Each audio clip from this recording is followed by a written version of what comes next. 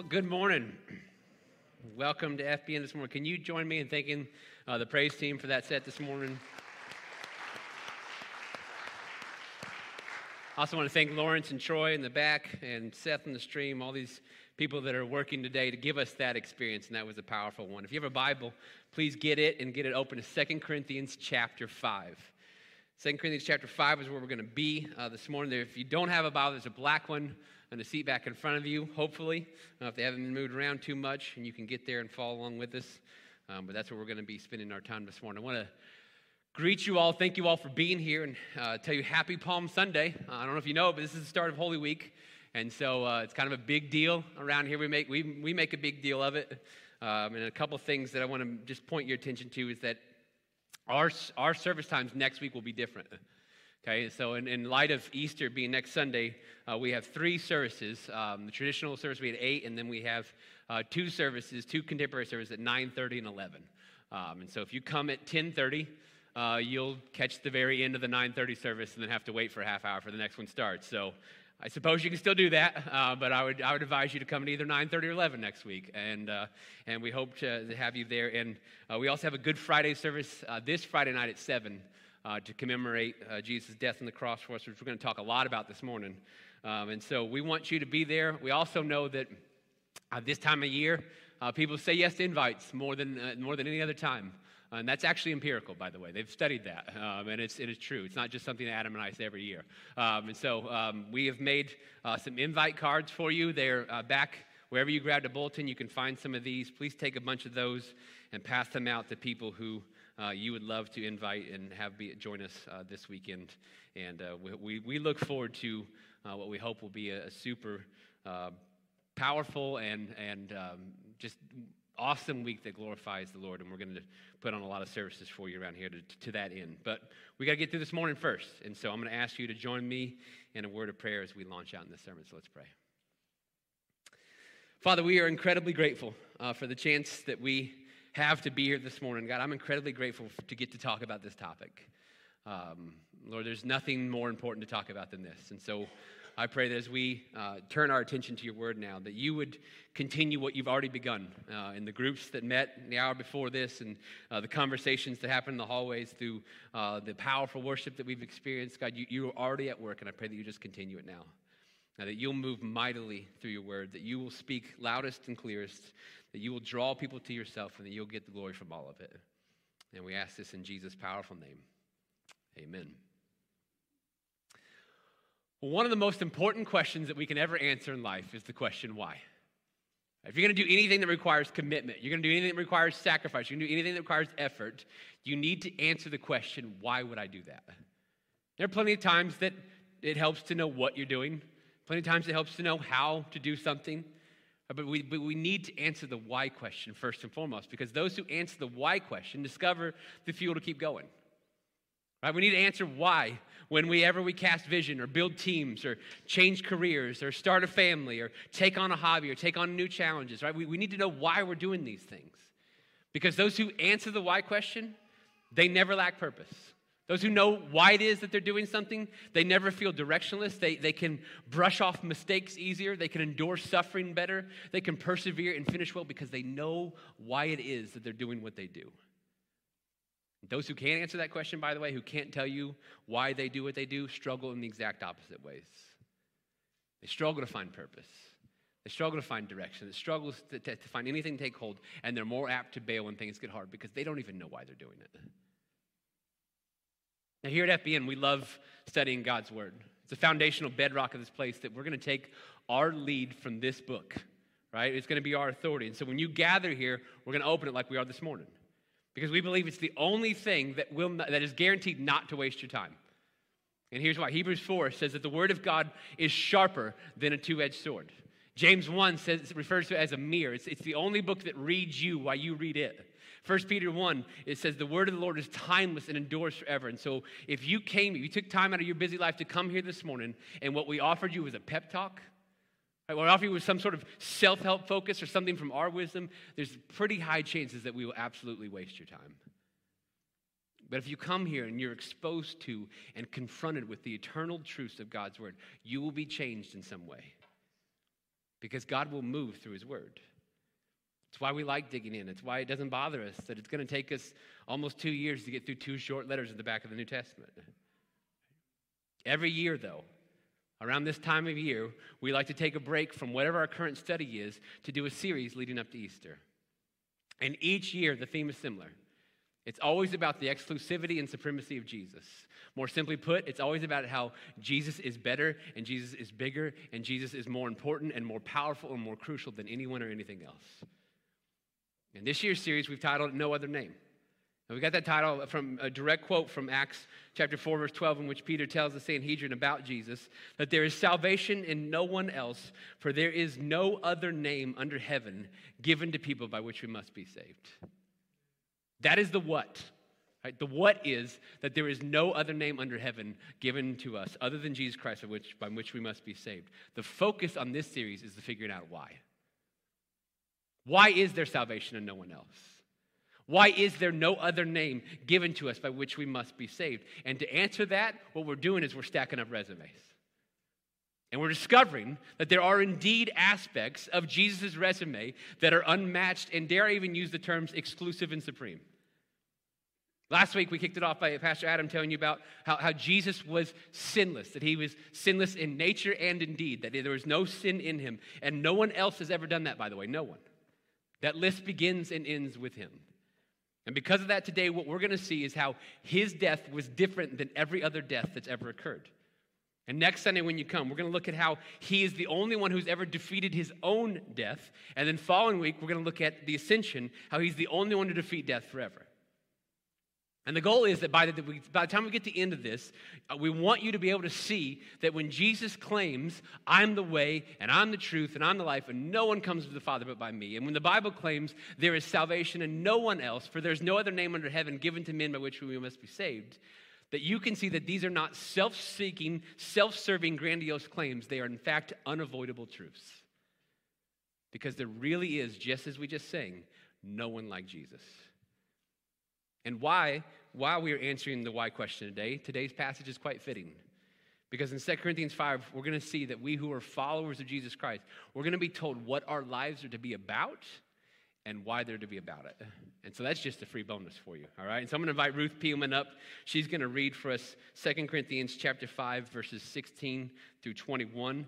And if you could, would you please stand with her for the reading of God's word this morning? Morning, Ruth.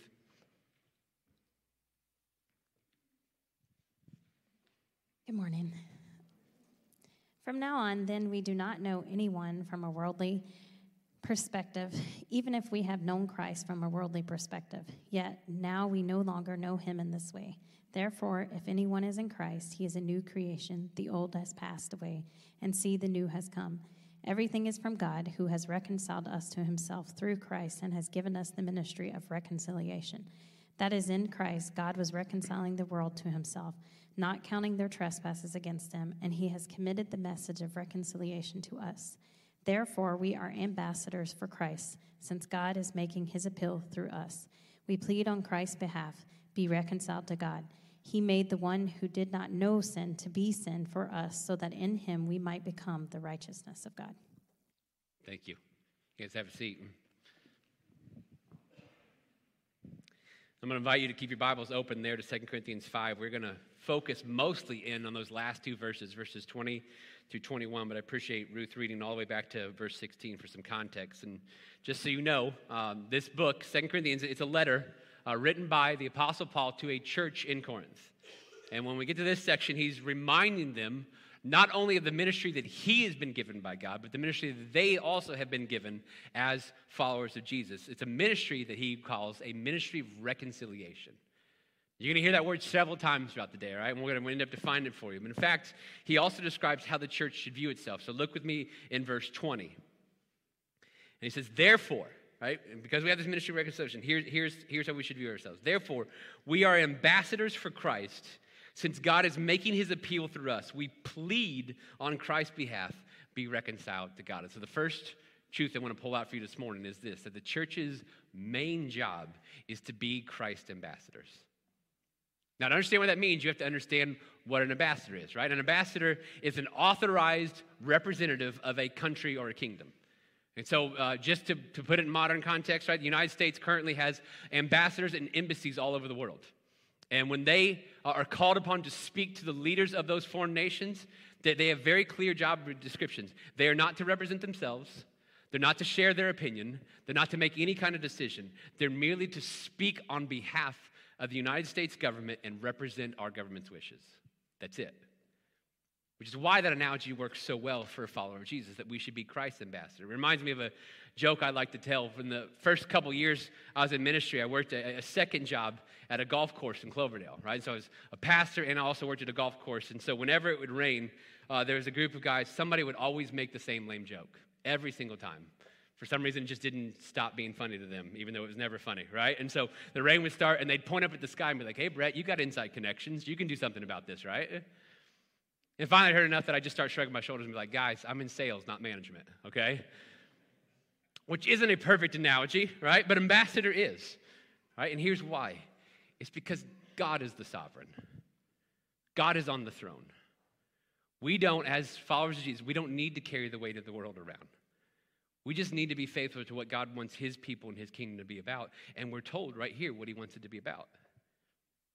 Verse 16, so now we don't evaluate anyone from a worldly perspective anymore. We see people as spiritual beings with souls. And no one is beyond the grace of God. We don't write anyone off. Paul knew that more than most. Why? Because verses 18 and 19 tell us that God is actively reconciling people to himself through Jesus Christ. That what God is doing is he's taking people who are far away, people who were separated from him, people who are enemies of him, and he's bringing them close. He's saving them. He's forgiving them of their sins and adopting them as his children. Therefore, his kingdom is a kingdom of reconciliation. He's saving souls and bringing people to himself. And so as his ambassadors, representing that sovereign and that kingdom, we have one message. And we don't need to confuse it and think we have 3, 4, 5 messages. No, we have one message that as his ambassadors we are to carry, and we see that in the second half of verse 20. Paul writes, we plead on Christ's behalf. Here's the message. Be reconciled to God. Now, I need you to note the importance of that message this morning. First, we're told here that we should be pleading with others. Did you catch the language? It's not a half-hearted, apathetic offer. This is a full-throated longing. It's a plea. This is what we desire for people because it's that important. And we see that it's the only message that we are to carry as his ambassadors. And so the question we need to ask is the why question, right? Why, of all the things that God could command his people to be about, right, of all the messages that he could give us to take forth, why would this be the one? Well, there are 2 hugely important reasons why be reconciled to God is the most important message we could ever share. And the first is this, that we all need it. Every one of us needs to be reconciled to God. And to understand why, we need to understand the state of men and women, the state of humanity in the eyes of God, because his view matters the most. And so here's what the Bible has to say about humanity. Romans chapter 3, verses 10 and 23. There is no one righteous, not even one. For all have sinned and fall short of the glory of God. It's not a great start, okay?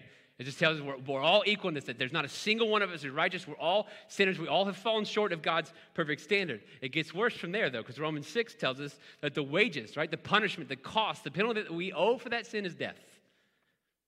And I've mentioned this to you before, but I don't know if you noticed, but the death rate for humanity is still hovering right there at 100%. We will die, and the reason that we will die is because of our sin. The Bible is clear about that. But it is something deeper than a physical death. There's a spiritual death as a result of sin that Ephesians 2 picks up on. Because in Ephesians 2, Paul is writing to people who aren't dead yet physically, and yet he's talking about their past life before Christ, and he says, you were dead.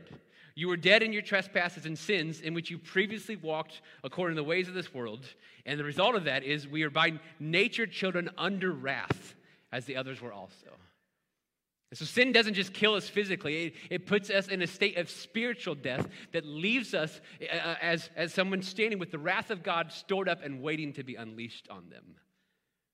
And Colossians 1 says this, it gets even bleaker. That once you were alienated and hostile in your minds, that means towards God. You're separated from God and hostile. You're actually enemies towards God, expressed in your evil actions. Now, there's not a bit of this that's good news. Not one bit. But it's important that we understand the gravity of our situation because too many people believe that they are a quote-unquote good person and that their good is going to outweigh their bad in the end. And they're trusting this enough that they're literally banking their entire eternity on it. There's even more people, outside of that, I think an even greater number of people who know that something's wrong with them. They know they're broken and sinful at the core. That's not the terms they would use, but they can feel it. And so what they do is they turn to themselves for the solution. It's religious practices that I will do. It's ceremonies that I'll go on. It's church attendance. It's cleaning up my life. And then I'll get things settled with God by some efforts that I can make. And just so we're clear, both of those responses vastly underestimate how huge the problem is. We need to grasp what these verses are telling us.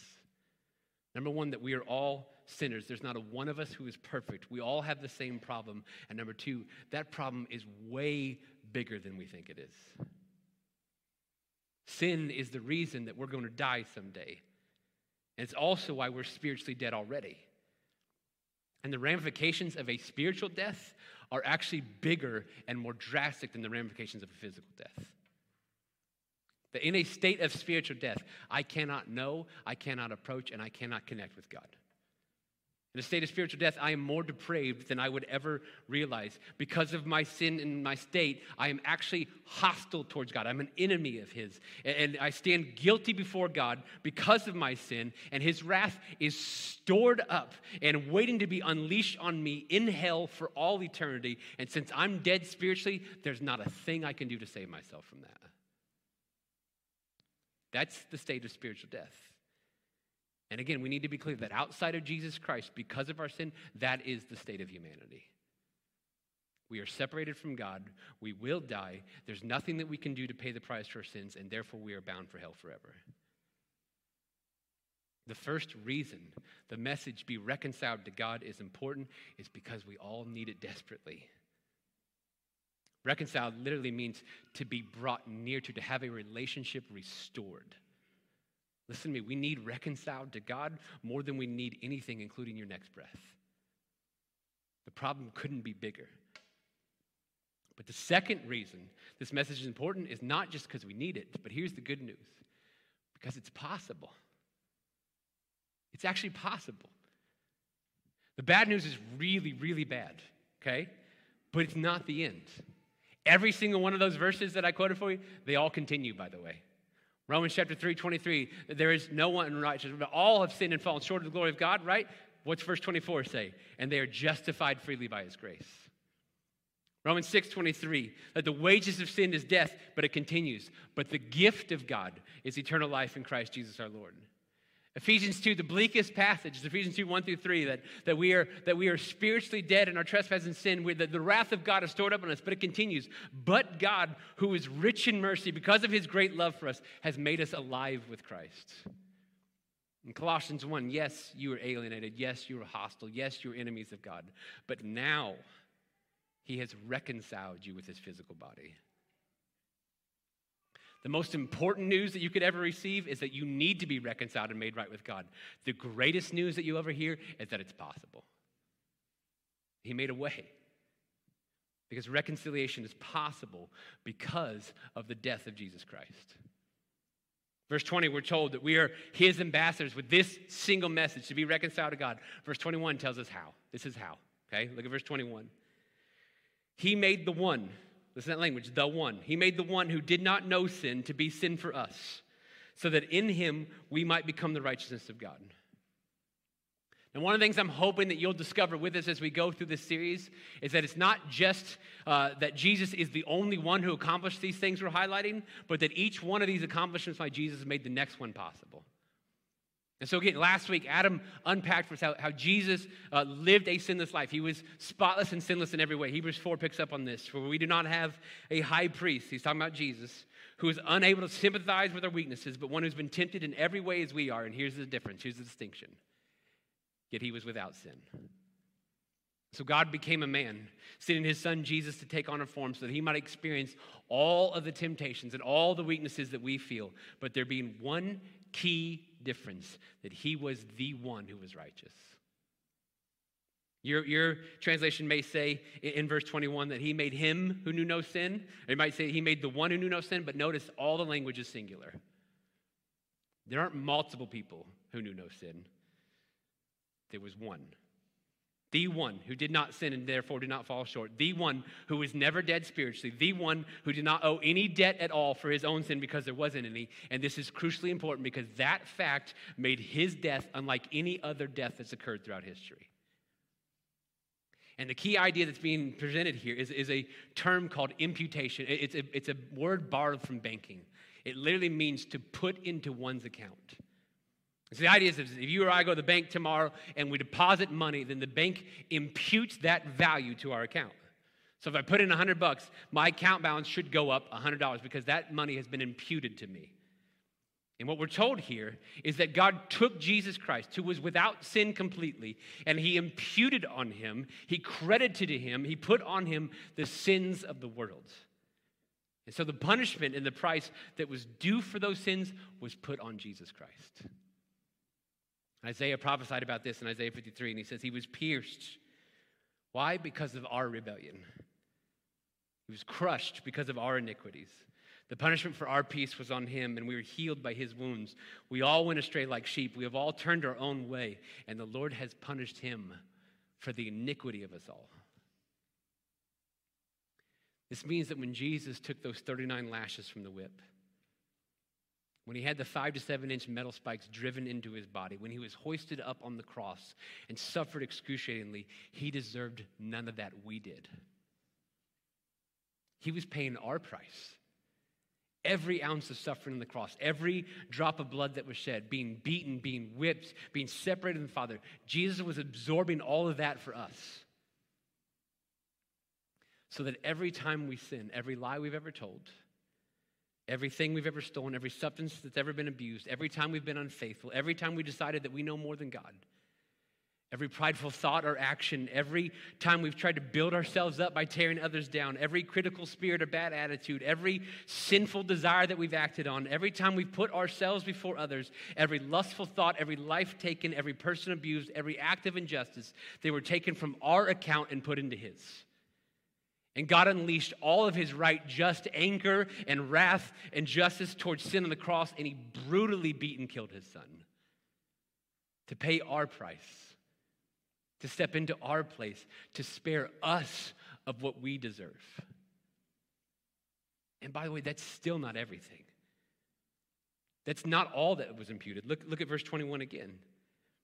It starts by saying he made the one who did not know sin to be sin for us, but the verse continues. Here's what's imputed back, so that in him we might become the righteousness of God. And so we've covered what has been taken out of our account and imputed Jesus, but do you see what comes back?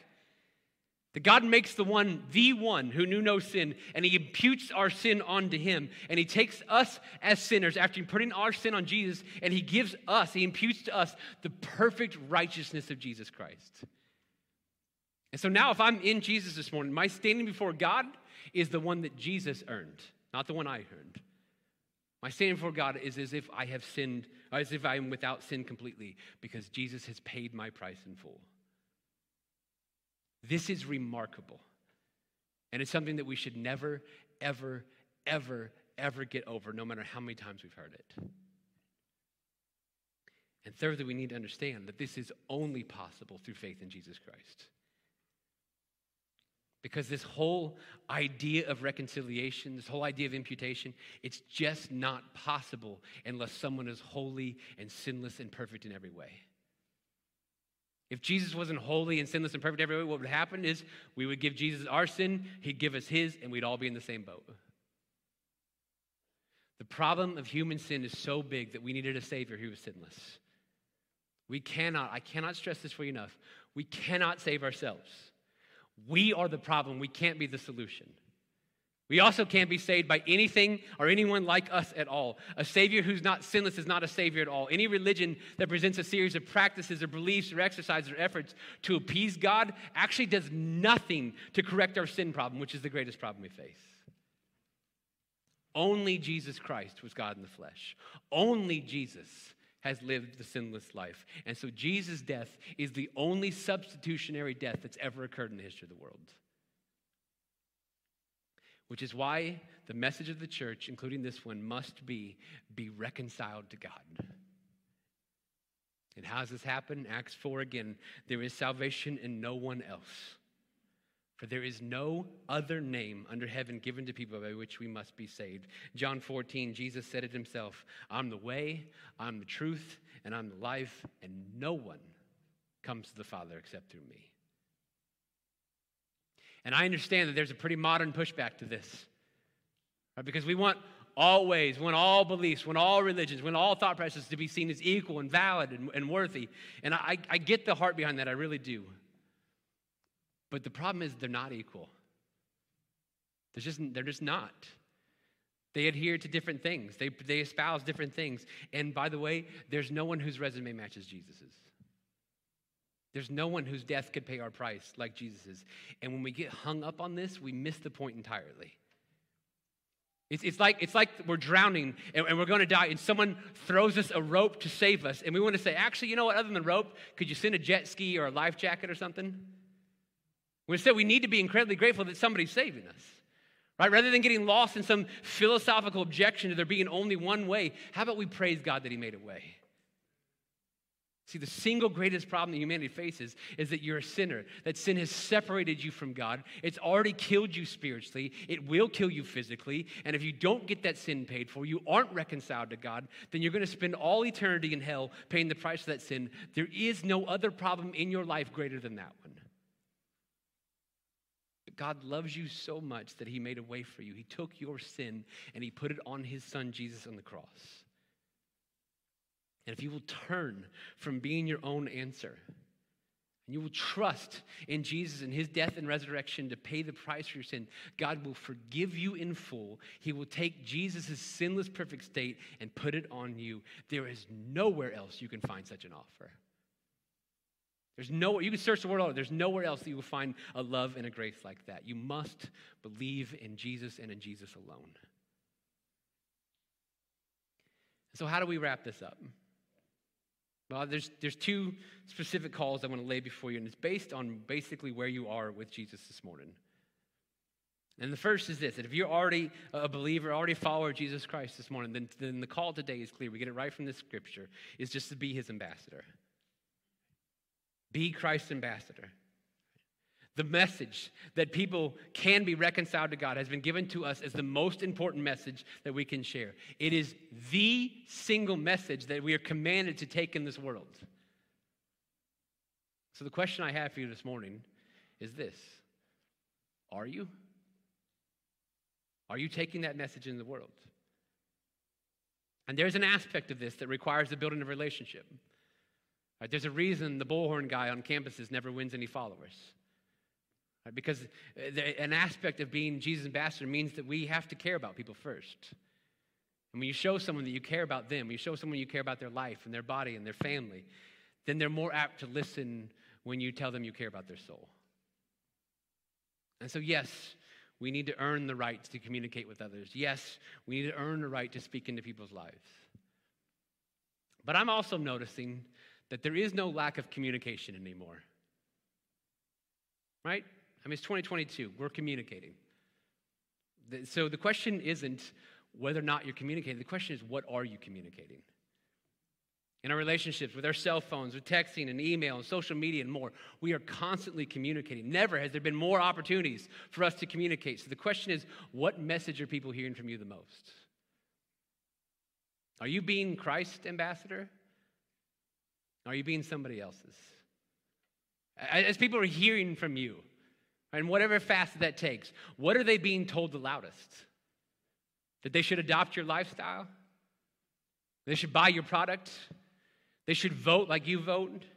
They should share your opinion regarding your favorite sports team? They should like the music that you like? They should see a cause the same way you do? They should agree with your preferences. They should see politics the way you do. They should see the pandemic the way you do. They should see social issues the way you do. Is that what they're getting loudest from you? Or are they hearing that their greatest need is to be reconciled to God? And praise his name, he's made a way for that. He's opened a way for them to have their greatest need met.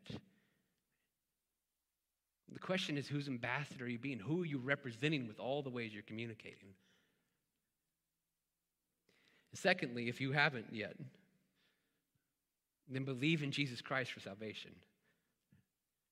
If you came in those doors today not yet having placed your faith in Jesus Christ, then you need to hear me. Your greatest need still has not been met. Your greatest problem still does not have a solution. And our job as ambassadors of Christ is to plead with you today. Be reconciled to God. Do it today before it's too late, please. And I'm going to tell you this. If you need to ask questions, you have objections, we're here. Right? Don't walk out and be like, I don't want them to think that I believe different than them. I'm just going to sneak out the back door. But that's what we're here for. Ask us. Come find us. We love to have those conversations. But I'm also betting there might just be somebody here today who just needs to take that step of surrender. It's time that you just say, I believe, Lord. I believe I'm asking you to forgive me. I'm asking you to take over my life. If that's you, I want to close this out by praying for you now. So I'm going to ask you to bow your heads and close your eyes. And again, there's two groups of people that I specifically want to pray for this morning. And the first is those who are in Jesus, right, and who have received this calling, this command to be his ambassadors. And I'm wondering if there are things that we are representing more than we're representing Jesus. I wonder if there are causes that we've taken more loudly than we've taken up his. I wonder if there are messages that we're sharing more fervently than we are sharing his. And it's not that those things are bad, or else we wouldn't be excited about them. It's just that they're not the most important message that we've been given. And so I'm going to pray for us now. Lord, I ask that your believers would take up this mantle to be your ambassadors. That we would understand the calling, that it is not on us to spread our opinion to this world. It's not on us to get everyone to agree with us on everything. It's on us to represent you. You've called us to be faithful to the message, to be reconciled to God. You've called on us to point people to the hope that is in Jesus Christ. And so I pray for the followers of Jesus in this room who have let another message become louder, who have given away their witness to something lesser, who are sharing something with greater fervency than the greatest message that we could share. May we repent of that today, Lord. May we take seriously this call to be your ambassador. And then, Lord, I want to pray for the one or the many who walked in this room today not having their sins covered for. They walked in a state of spiritual death. They walked in hostile towards you. They walked in separated from you. But Lord, they've heard how you've made a way. They've heard this morning how you sent your son to take on our form, to live the sinless life that we could not, to die and suffer brutally on the cross, to pay our price, to have our sin imputed on him so that we could have his righteousness before you. So Lord, I pray that right now would be the moment of salvation, that right now would be the moment of surrender for them, that they would say, Lord, yes, please, I believe. Recognize that I'm a sinner. Recognize that I need you. Please forgive me and take over my life. Lord, save their souls, and then help us as a church to find them, to celebrate that with them this morning, to understand how hugely important it is that they have just crossed from death to life. They've just crossed from separated to you to being reconciled to you. They've crossed from being enemies of yours to being your children. Lord, for in this week to come, as we prepare for Good Friday, as we prepare for Easter, would you put people on our hearts, people on our minds that need that message? Would we be faithful? Would we be bold to be your ambassadors, to invite, to share, to bring next week? And may you do what your kingdom has always done. May you keep reconciling people to yourself through Jesus Christ. And we ask this all in his powerful and awesome and mighty and wondrous name.